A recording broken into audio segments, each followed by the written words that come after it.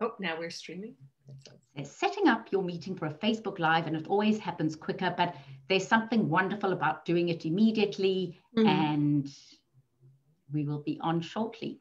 And I know that people are just delighted. Anita Diamond, I have seldom had such a response when I told people that I was talking to somebody, and that is you.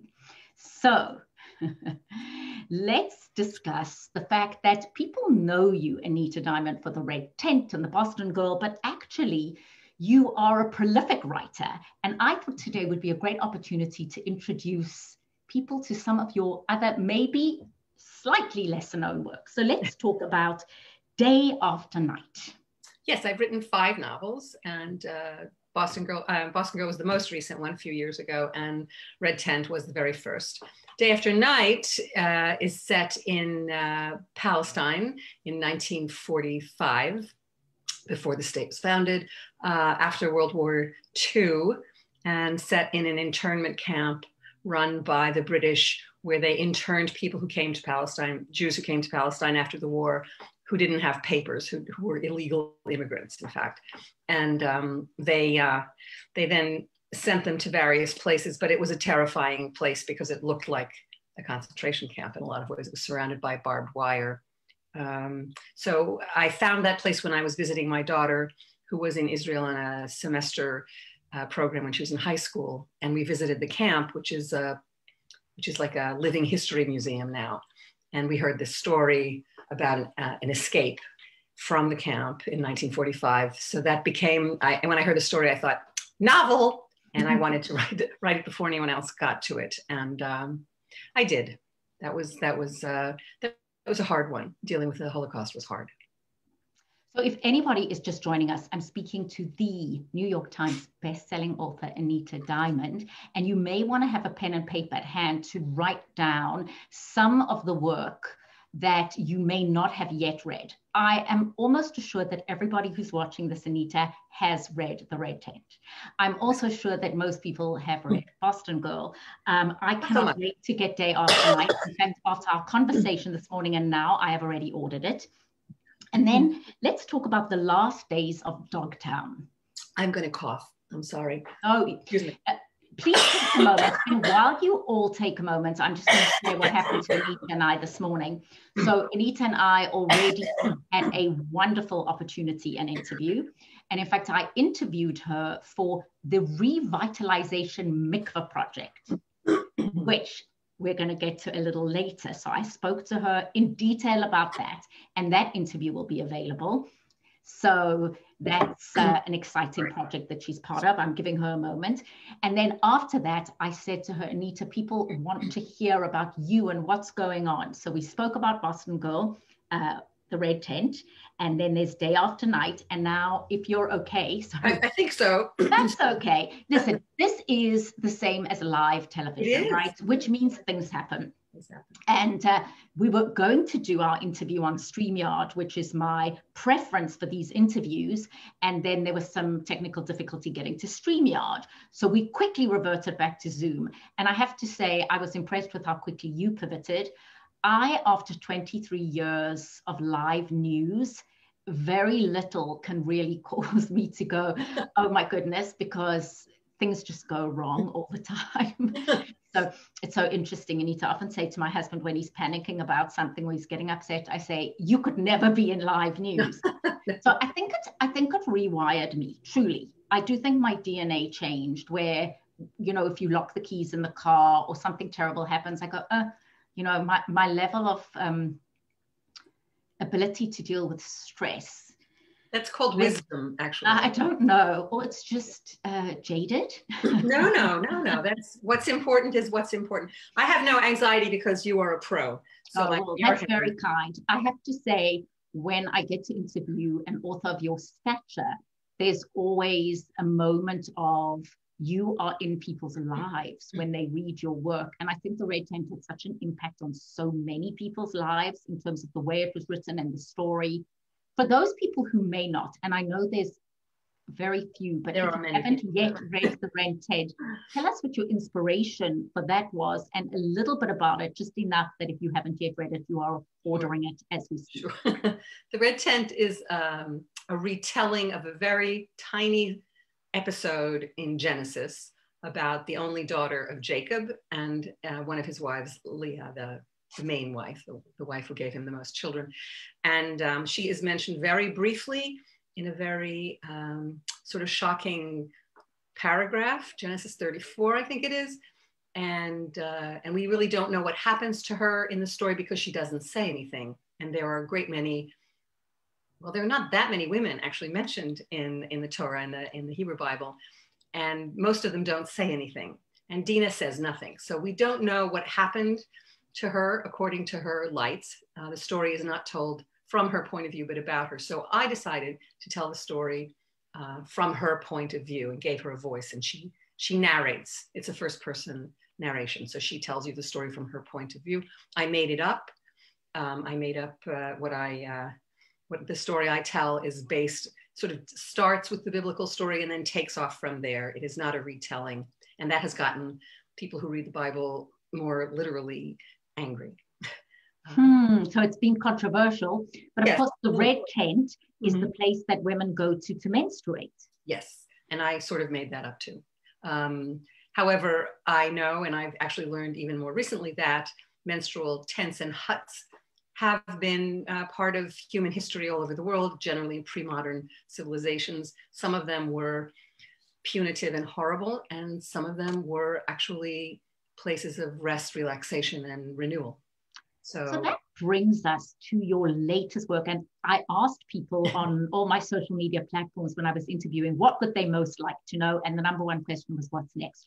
So what next actually has to do with menstruation? It does. It does, surprisingly. It's a nonfiction book that talks about the current efforts for menstrual justice around the world, which is it's a global effort run in small projects, large projects, big nonprofits, tiny nonprofits, trying to get menstrual products available to people who have trouble getting them, and also to destigmatize what is a natural, essential human function. So, and it's been a taboo. It's something we're not supposed to talk about, certainly not in mixed company. And that's starting to change. It's a very powerful change. It might seem like it's just about pads and tampons, but it's actually a big cultural shift about the fact that women are human beings and the functions of their bodies don't make them less than people who don't menstruate. Do you happen to have the book cover or the book with you, period, full stop? Do you have it? I'm going to post it. I will post it. I don't actually, the book is not in existence yet. I have a copy of, I don't know if you can see that. Can I share that? Yes. Oh, that's the cover. Okay, all right. I'll make sure that we do have a cover. So just tell us the full title. It's called Period. Period, end of sentence, a new chapter in the fight for menstrual justice. And of course, those of us in North America or in the Western world don't fully necessarily understand that, as you said, there's often a taboo. And although the Red Tent was fiction, there are places that people are put in, almost places of, they call it places of safety if women are menstruating, but they're actually not really there's safety for the community, because there's a sense that menstruating women are a danger to people and that still exists today. Still, it's rare, but there are places in India, in Nepal, and perhaps elsewhere too, where women are shunted aside and sometimes at great danger. And there are other places where women are just forbidden to go into the kitchen while they're menstruating.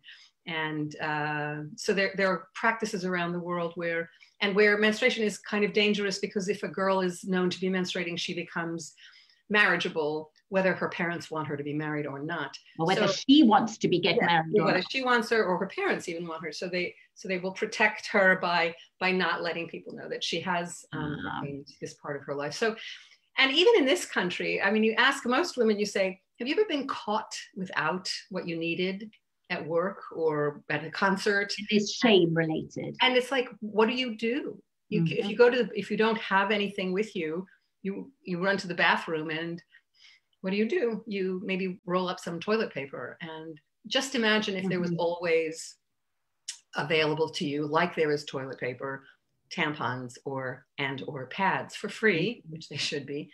And so that life would be a lot easier if in fact you didn't have to have that worry, especially if you have some problem, if you have a heavy flow or you can't predict.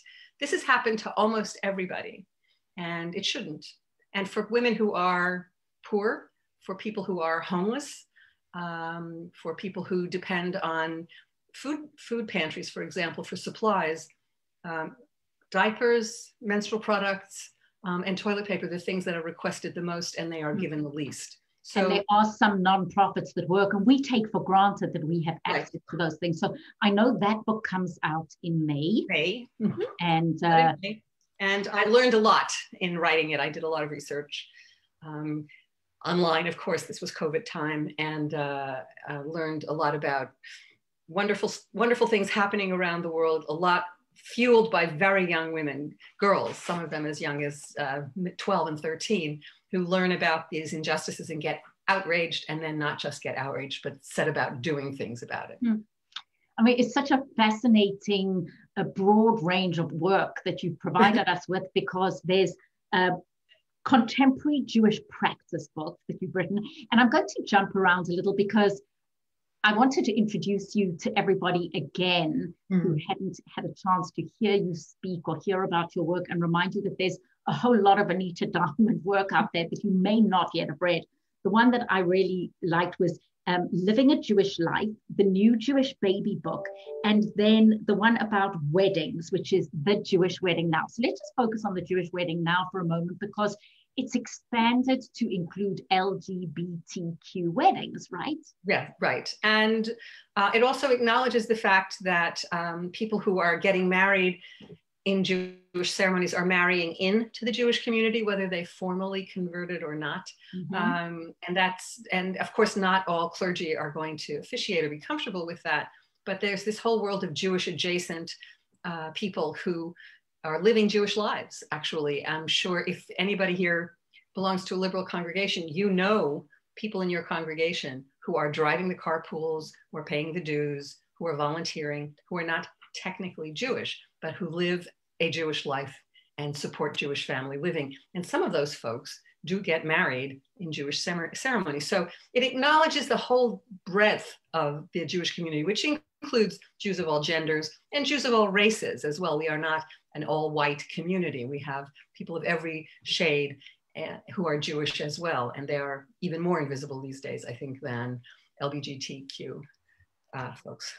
And then there was something else that I learned this morning is, I said, what inspired you to be so inclusive, particularly about people who had converted to Judaism? And you shared that your husband had converted, you raised a Jewish family, and it gave you extra sensitivity towards the inclusion. And we spoke about the fact that historically Jewish conversions hadn't been encouraged. And I'd love your thoughts on that.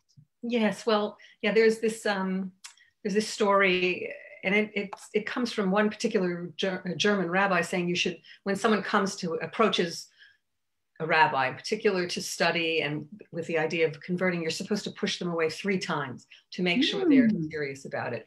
And so there's this notion of discouragement, but a lot of that had to do with fear, because it was illegal for Jews to convert or accept converts, and sometimes at great peril, at mortal peril, if you were discovered to have accepted somebody who converted, and the person who converted was also in peril of being executed for that choice. So that's our history. That's it's a very old, deep history. I don't think it's well known, but that is part of where the reticence comes from. Also, there's a kind of chauvinism that, if you're not born Jewish, you can't be Jewish, which is actually kind of racist. But that people have always joined the Jewish community. And we don't know that. That's a really wonderful history of the people who have joined our community. And that's changed because we no longer live in the kind of fear. The Jewish community, certainly in the United States, while anti-Semitism is certainly present, we do not fear for our community because somebody converts, somebody joins. Somebody who converts to Judaism is not going to be, for the most part, rejected by their workmates, by their family even. So it's changed radically. and for the better, I think. An open door. Look, the Jewish community would not exist had people not joined us over the centuries. We would have dwindled, and we haven't dwindled. I mean, we've survived a lot, but we have persisted. And part of that, I think, is because we do accept converts to Judaism. And it's been very interesting, and I don't want to give too much away about the revitalized mikveh. Mm-hmm. So for people who are joining us, I'm talking to Anita Diamond. She's the author of The Red Tent, Boston Girl, many, many other beautiful works of fiction and nonfiction. And Anita, you're part of a mikveh movement, which for those people who have never even heard of what a mikveh is, tell us about that.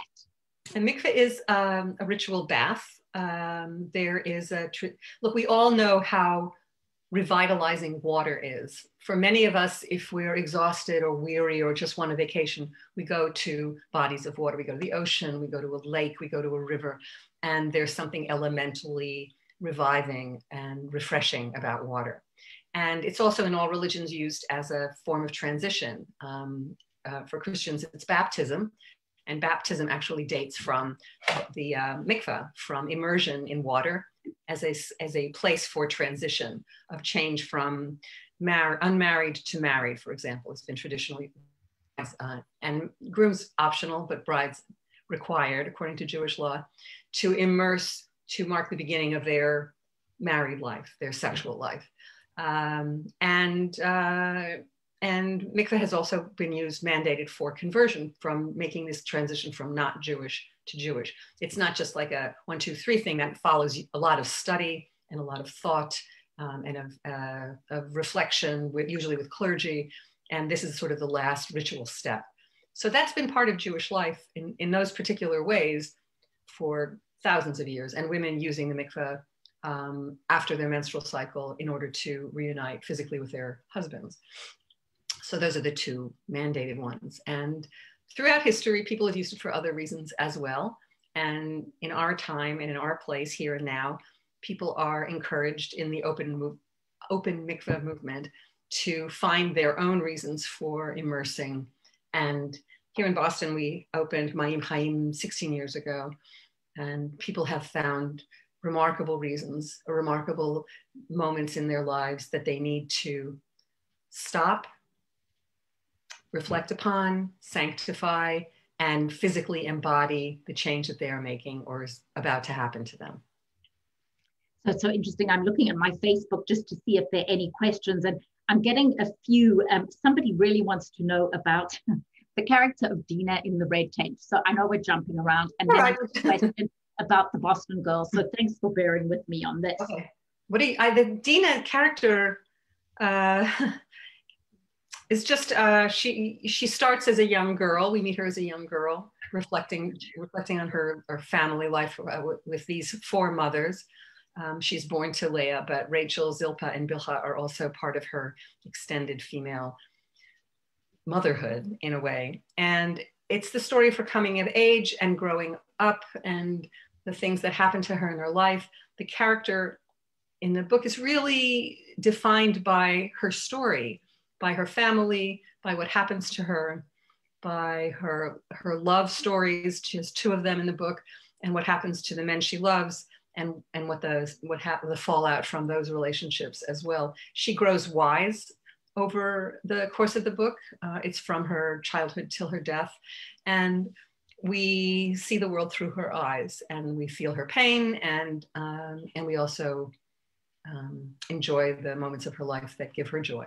So, and then a question here about inspiration for the Boston Girl. Inspiration for the Boston Girl.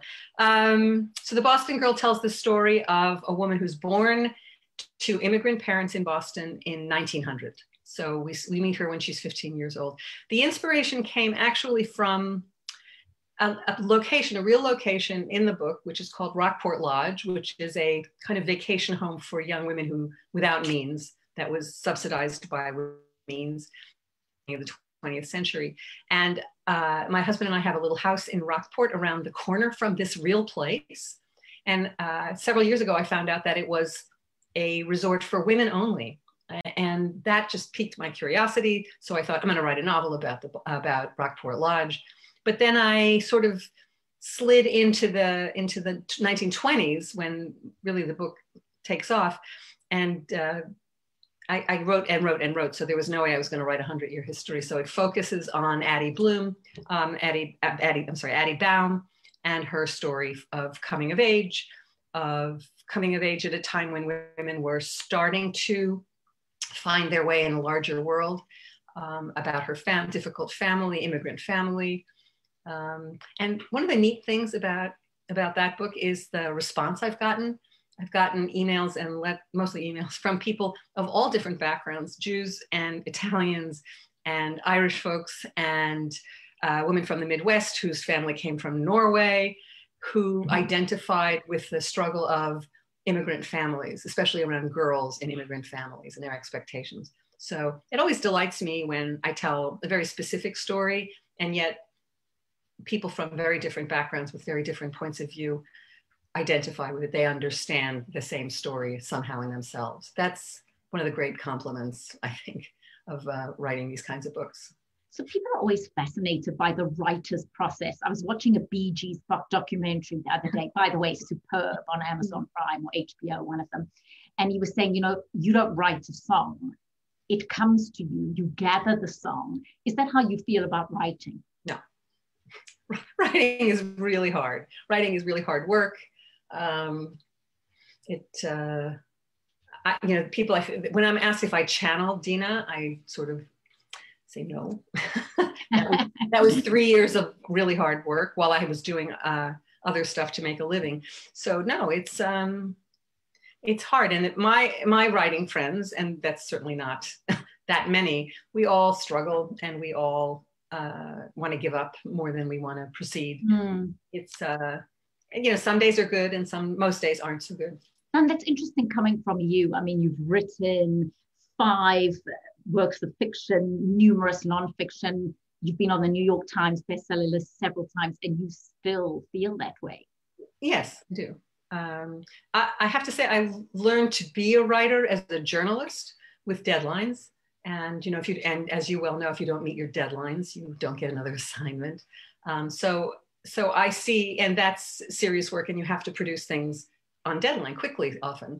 I was not so much a daily journalist, but weekly magazines and monthly magazines as well, long form stories. But that gave me a kind of discipline to write, but it's never easy, and it's always anxiety producing, always.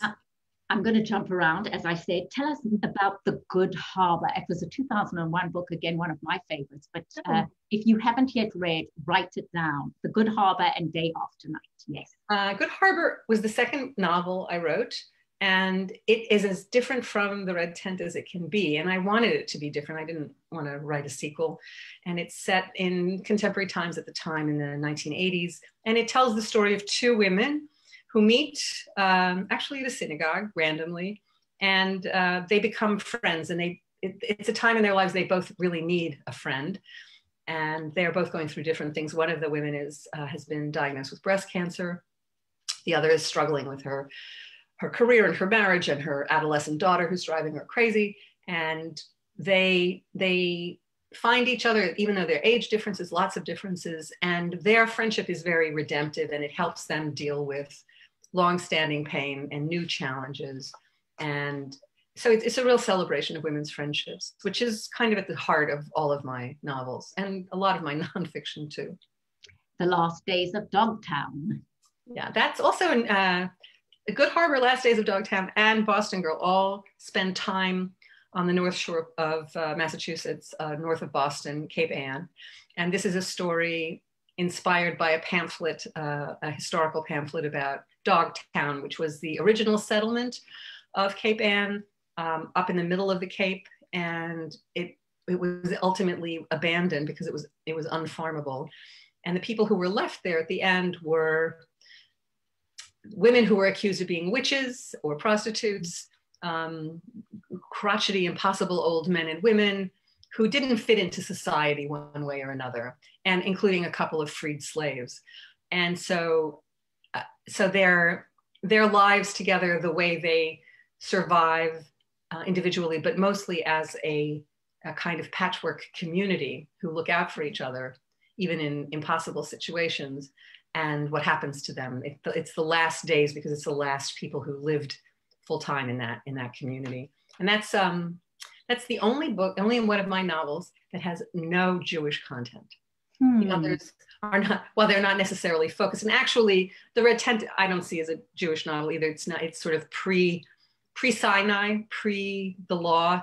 It's a story. It's one of our stories, one of our sacred stories, but it's before people identified as Jews. Anyway, so there are no Jews on Cape Ann in the 1980s. A question from somebody who's going to ask is there going to be another biblical novel?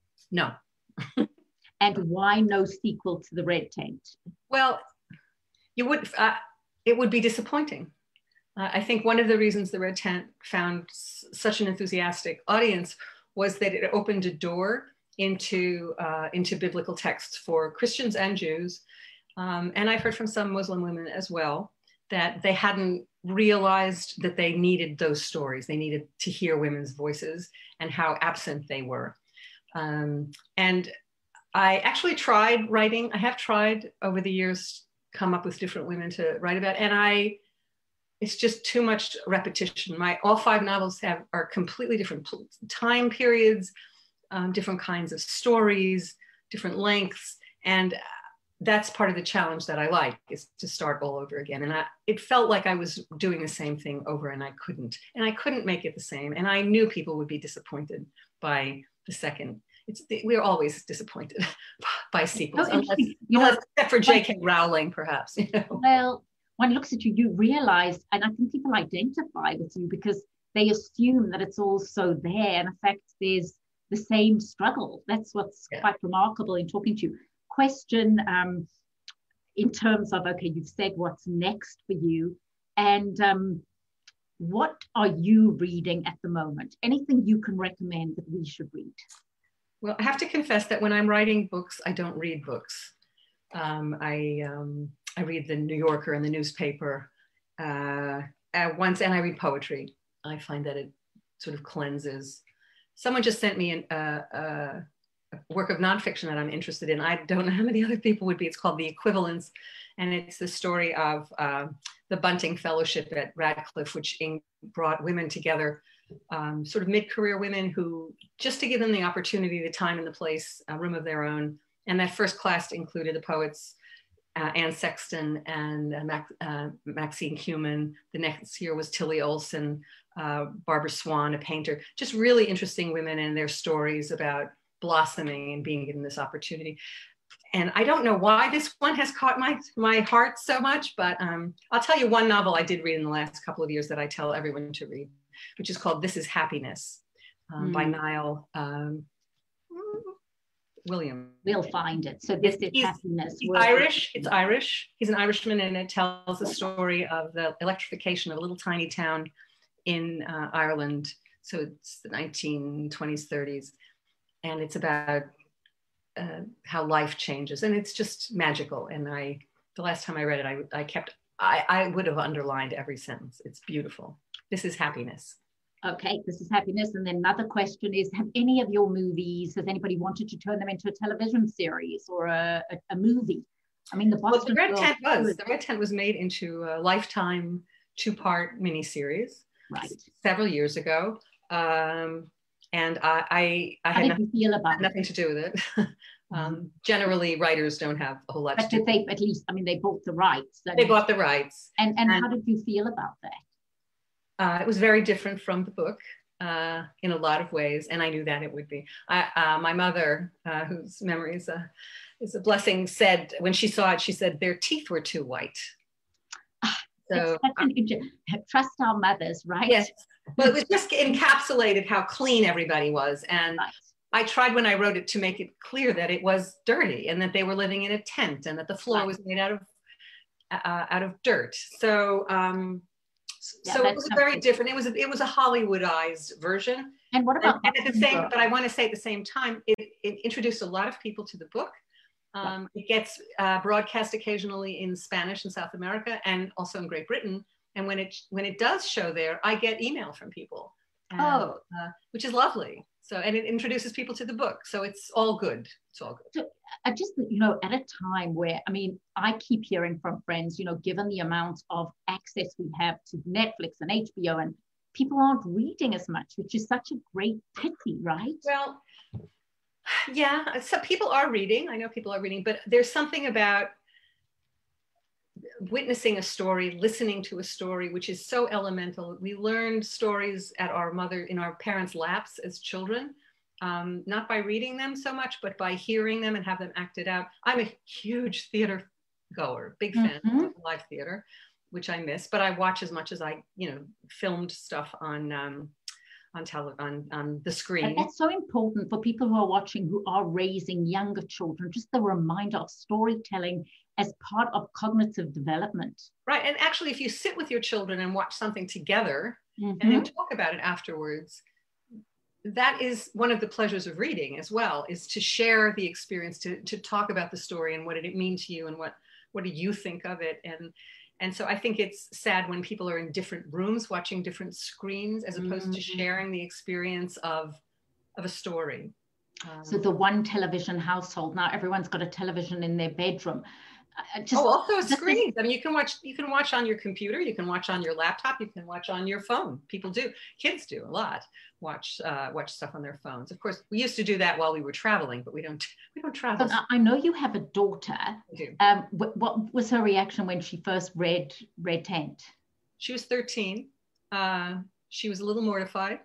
There's a fair amount of sex in there, but she was also very proud. It's dedicated to her, and people, and it's this mixed blessing. She's an activist in many spheres, including the Jewish world. And, when people make the connection, it's both like, yeah, it's my mother. And sometimes it comes in handy. That's interesting. She's proud of you. I mean, I'm sure. I'm proud of her as well. Right. So, here we are, and it's 2021. You have been very inspirational in what you've shared and managed to achieve. One other question is, message to us in 2021, what advice and guidance does Anita Diamond have? That's one. And then the second question was, if you're a young writer, what advice and guidance do you have? So let's start off with a young writer. Yeah, right. Read outside of your own world. Read in translation, read books from places and stories and magazines, even from countries and cultures that are different from your own. It enriches you, also from the past, which is a challenge. Even reading great English writers of the past is a challenge for us today because their sense of time and their use of language is so different. But all of that, and reading from different cultures within our own world. Bra straps. The inclusion of diverse voices in our canon now is exciting because they're stories we don't know. They're stories that we should know, and they're stories that are human being stories, so we can all identify with good ones we all identify with. So the world is awash in stories. There's more, it's called content now, but it's stories. And the more you absorb, the better. And I think that includes film, and I think that includes theater and dance and music. All of those things can enrich a writer's capacity. And I hope today, as a parent, whoever's watching, just that re-inspiration to read, the power of doing so. It's also, people, and when you read, you have the world is yours. It belongs to you individually as well. Everything is available to you, especially now. Interesting adaptation on Netflix of Bridgerton, which were these, novels. Have you seen it at all? I've seen some of it, yeah. It's so silly. Oh my gosh, it's so silly. It is, but it's well done silly. It's very well done. It's very well done. The dialogue is excellent. Shonda Rhimes, the cadence is great. The costuming, just the visual. I had a friend who watched it and said she just watched it to see the flowers. But it's so interesting that they can take, just what captures people's imagination.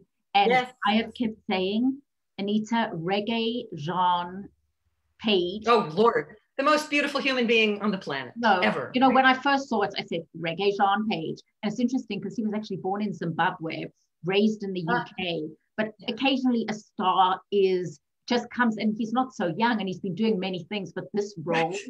Right. No, it's fun, and it's also fun. The young woman who's playing Eleanor, I think it is. Evie Dynamo.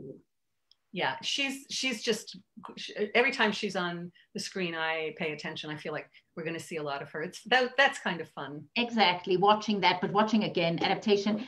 And then finally, I mean, here we are. We're speaking today being Tuesday the 19th. Tomorrow is Wednesday the 20th. Your thoughts? Thoughts. Do you know Randy Rainbow's work? Randy Rainbow sounds very familiar. Well, he's a humorist, and he posts sort of song parodies on YouTube. Okay, we need to. And yes. So today, I just watched his farewell to Donald Trump, set to the tune of something.